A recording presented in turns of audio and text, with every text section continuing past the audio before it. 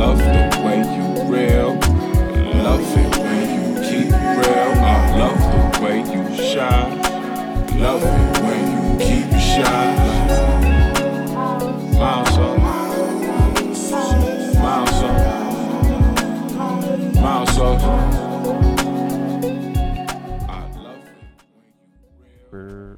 Second, yeah. It is the second now. We got just it. got in there. Calendar. Last month of the year, 2018 is coming to an end, and you've had quite a step-out year for yourself this year musically in the city. So we've seemed like a right time to get the guy into the studio and talk to him about everything.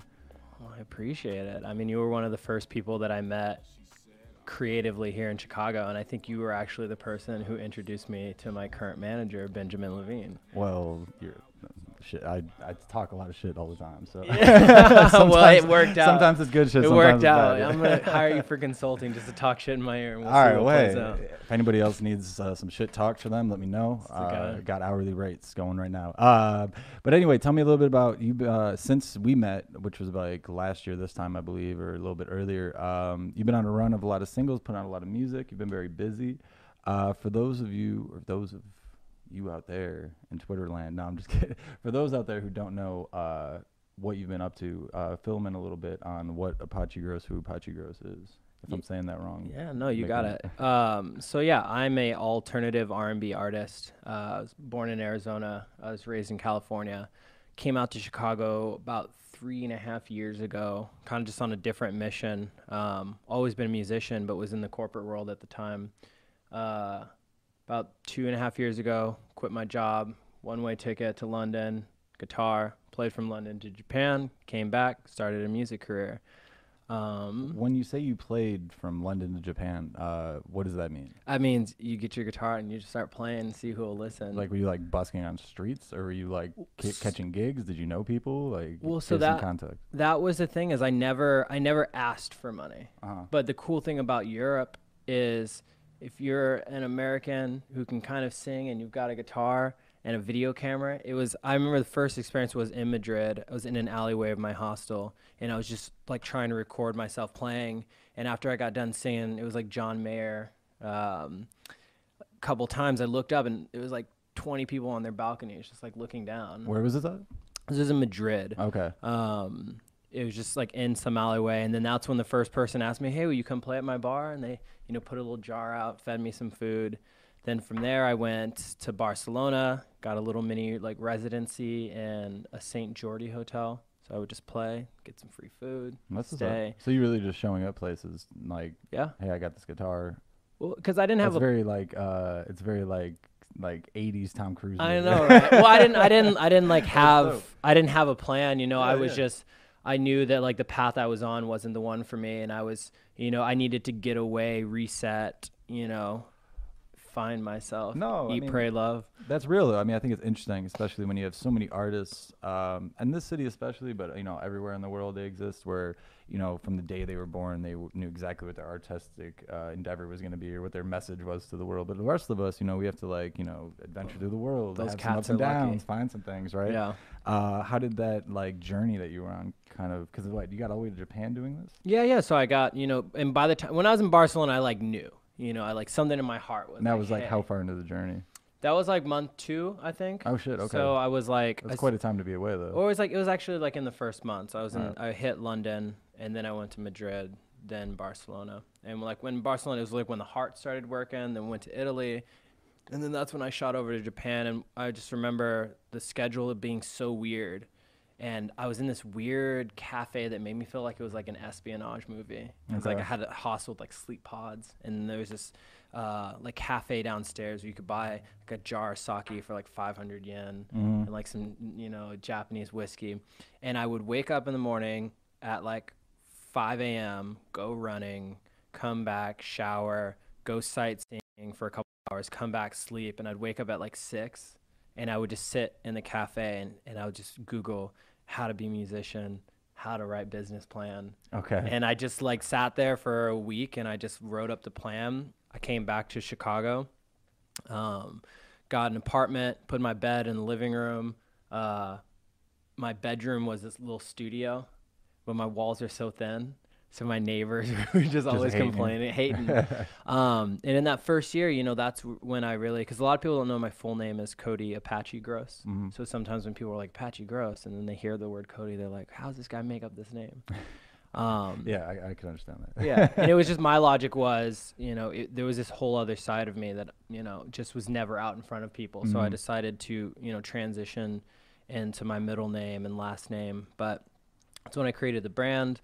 I put out my first little 6-song EP. I never knew how to produce either. Like I literally just, when I came back, I just was like created like a school for myself. And, you know. Well, I think that's, you know, there's something to be said about that. You know, as a term of like democratized technology, the idea that like, I mean, what we're doing right now, like usually used to need like a full crew to be doing anything live and like talking to somebody like this.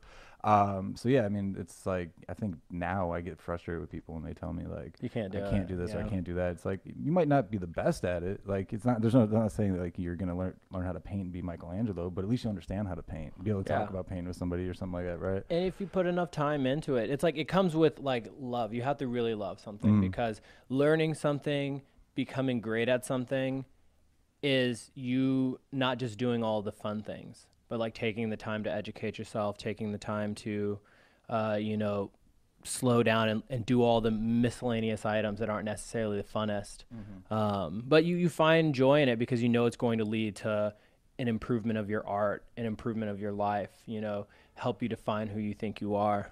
So what was like the big things when you arrived back in Chicago? What were you taking from the experience of, you know, going across the world, traveling as much as you were? How old were you when you got back? Like, what was your circumstance? I think I was like 23 maybe. All right, so that's a good spot to be. 23, 24, I don't even know. It's like way different doing that then than doing that at like 33, right? Oh, yeah, or doing it at like 16, sure, you know, or sure. 18. You know, 23 people seems go like abroad and they haven't seen the world. You know, I had already had a full mini career in like advertising and like found like success in the world of business. So it's like I had built an identity and it was more about, you know, scrapping that, but still being young enough to go sing about sex and drugs in my music. And making sense. Not have it be weird. So yeah, when I came back, you know, the biggest part was just like the humbleness. Cause you know, when you're like when you're just sitting in your office and you're just making all this money, you're like, oh, the shit. And then you go see the whole world with a whole bunch of people who just don't care about that. Yeah. And like everything you've like identified and defined yourself as is now irrelevant. It really does humble you. Yeah. That's real. So you got humble, and then, you know, I also was like, shit, I could restart my life, but like if I really want this, I'm starting from scratch, you know, you got to just work. So I just got a couple of like online classes to learn how to produce. You know, I just kept reading articles and subscribed to a bunch of blogs to learn about the music of business.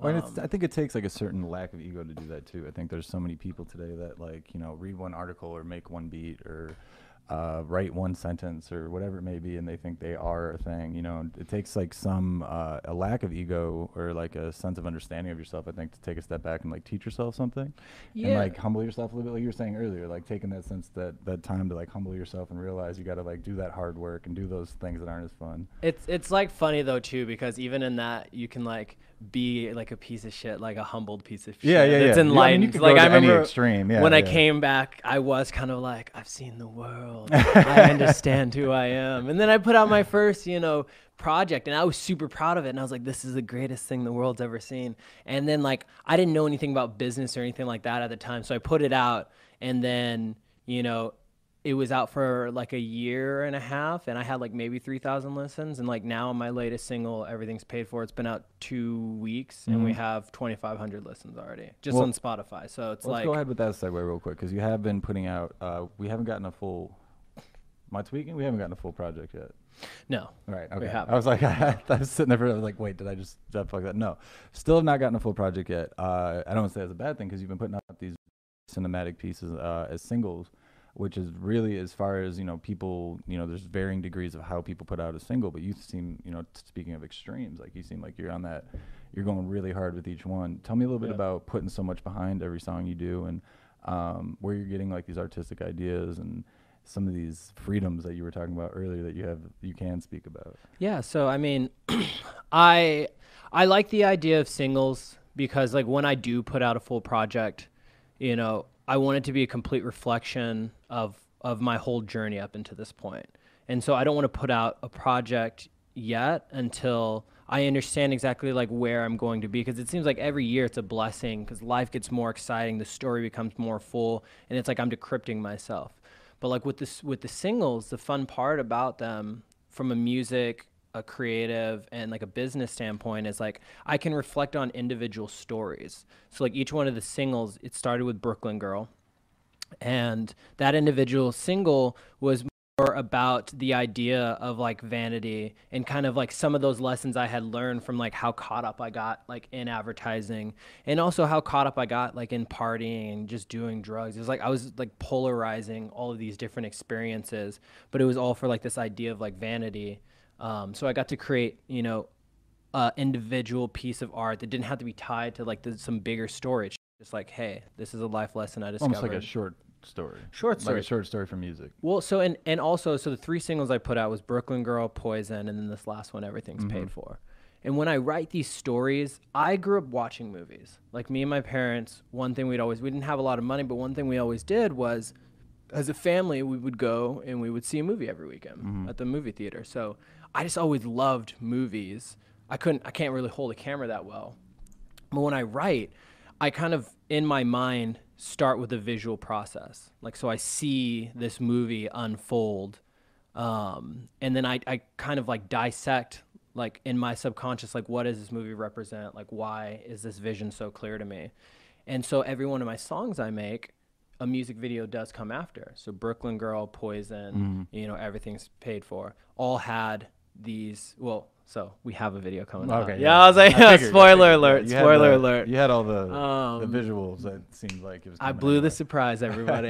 The exclusive on Miles House Radio. Exclusive. But so it's that fun process to be able to write a song and a video kind of simultaneously, and then, you know, produce them. And those are 2 different routes. Like I learned how to produce, and for all 3 of those pieces, though, they were collaborative pieces. You know, when I had After Her, my EP, it was like solely produced with like maybe like 1 or 2 like helping hands here. But these last pieces, it's a lot more fun because I've been able to articulate ideas that my necessary skill set and my instrumentation can't fully develop. But I've met amazing people. Some shout outs, John Marino, who has been with me since the start, wicked guitar player, can help me like visualize and bring those pieces alive.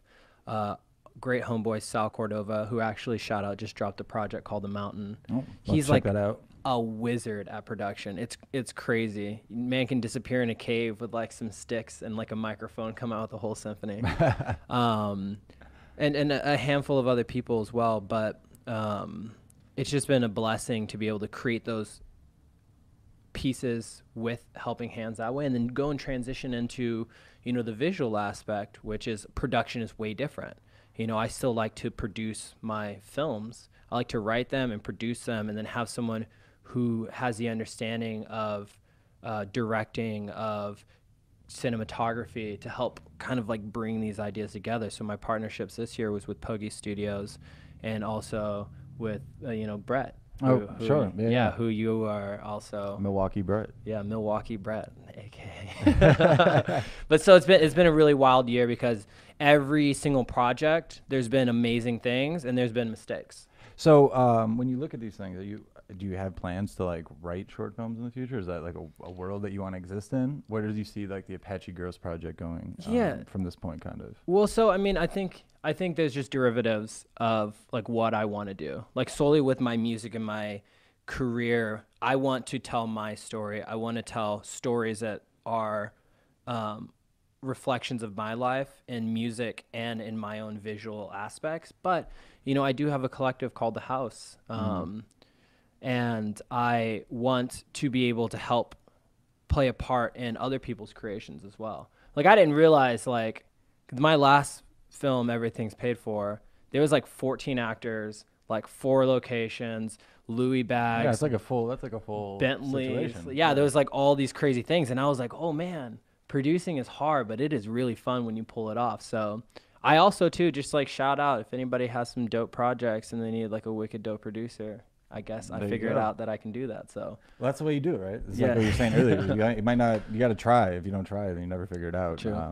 I'm a firm believer in that. So you've had when you pick these stories, like something you keep mentioning is like having these stories. You choose certain stories that you want to dive into, and I think anybody who creates raw art, that's what they have to do. You're very passionate. It's very obvious the passion that goes into a lot of these things. What is like the catalyst for most of these stories? Like you kind of talked about the vanity. yeah. Are you pulling this from real life? Are these things that you see in your periphery? Are these things that are like observations on the world at large?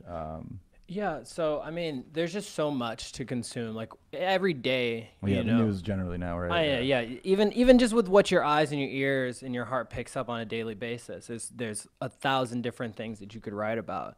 So like for my process is like I have like 50 songs like right now, because how I do is I sit down and I produce a quick beat and I freestyle. That's like we had Rich on a few weeks ago, and he was saying the same thing. He's just always got a ton of music. Yeah, it's a ton of music, and like how I tap into these is, I just freestyle. And I know, look at this game is just going Sorry, on. guys, the Bears are fucking up right now. They just fucked up. That was it.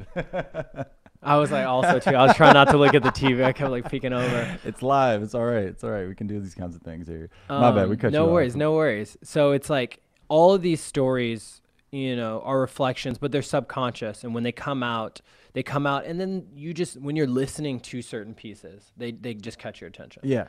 So it's like I could have written about a variety of different stories, but I write about the ones that kind of just hop out. And when I listen to it, at least because first and foremost, like outside of all the different types of art I make, I see myself as a musician. So it's really important. That's like your driving artistic. That's my driving artistic. So outside of everything else, the way I think something could look or this or that, it's the way that something sounds, the audio that I hear.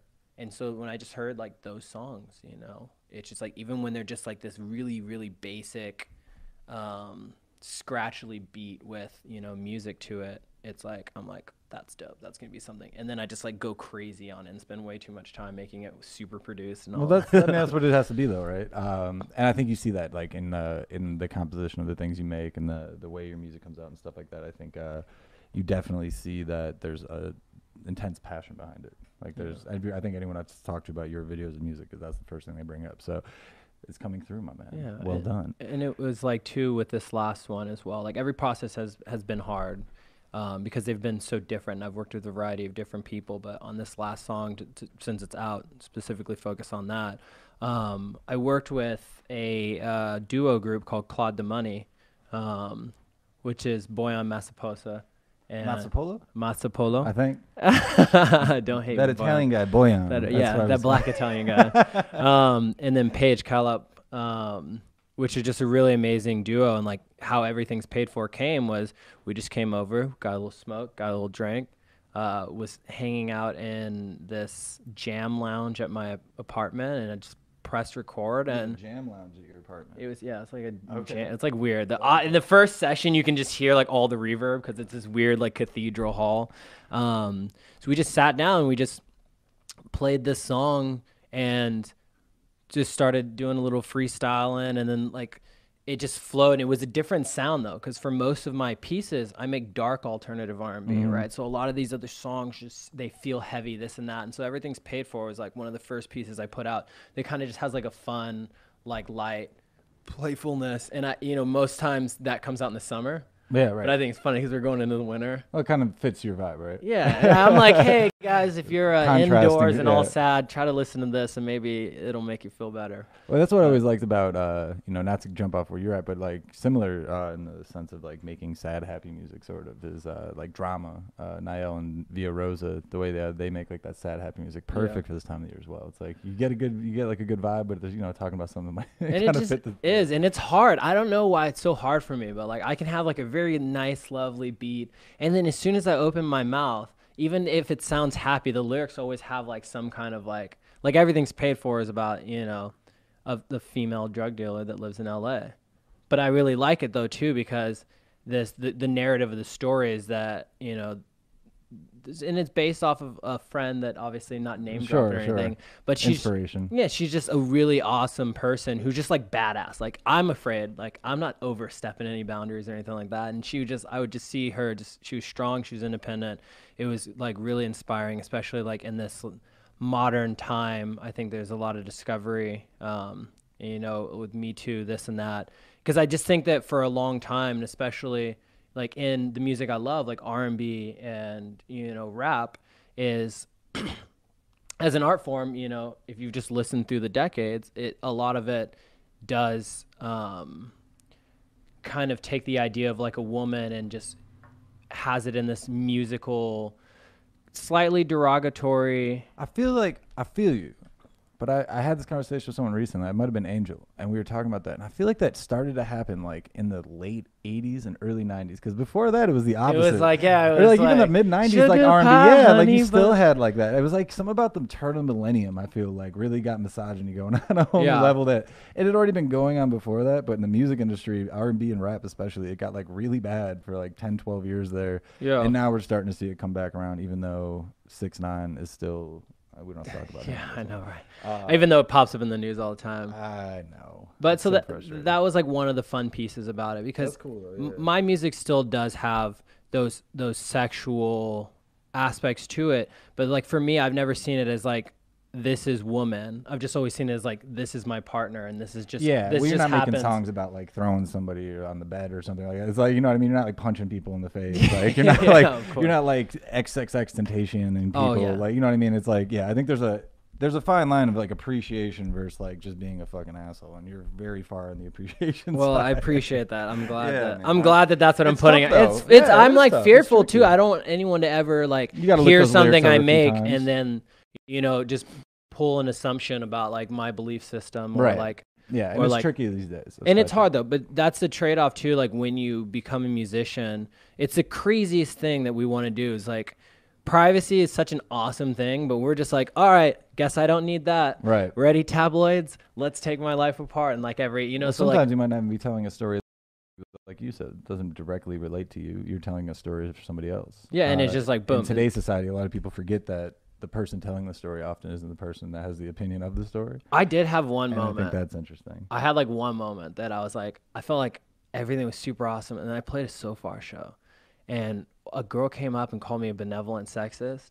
And I was like, That's a hell. Shout out that girl for a really great I mean, diss off I know the top of the she- dome. Benevolent sexist. I know she called me, and I was just like, it That's a took good me a second vocabulary. to like comprehend. And it was like one of those situations too, because like, once again, not my mind, no, my belief system, but somebody had just heard my music Yeah. and had interpreted it.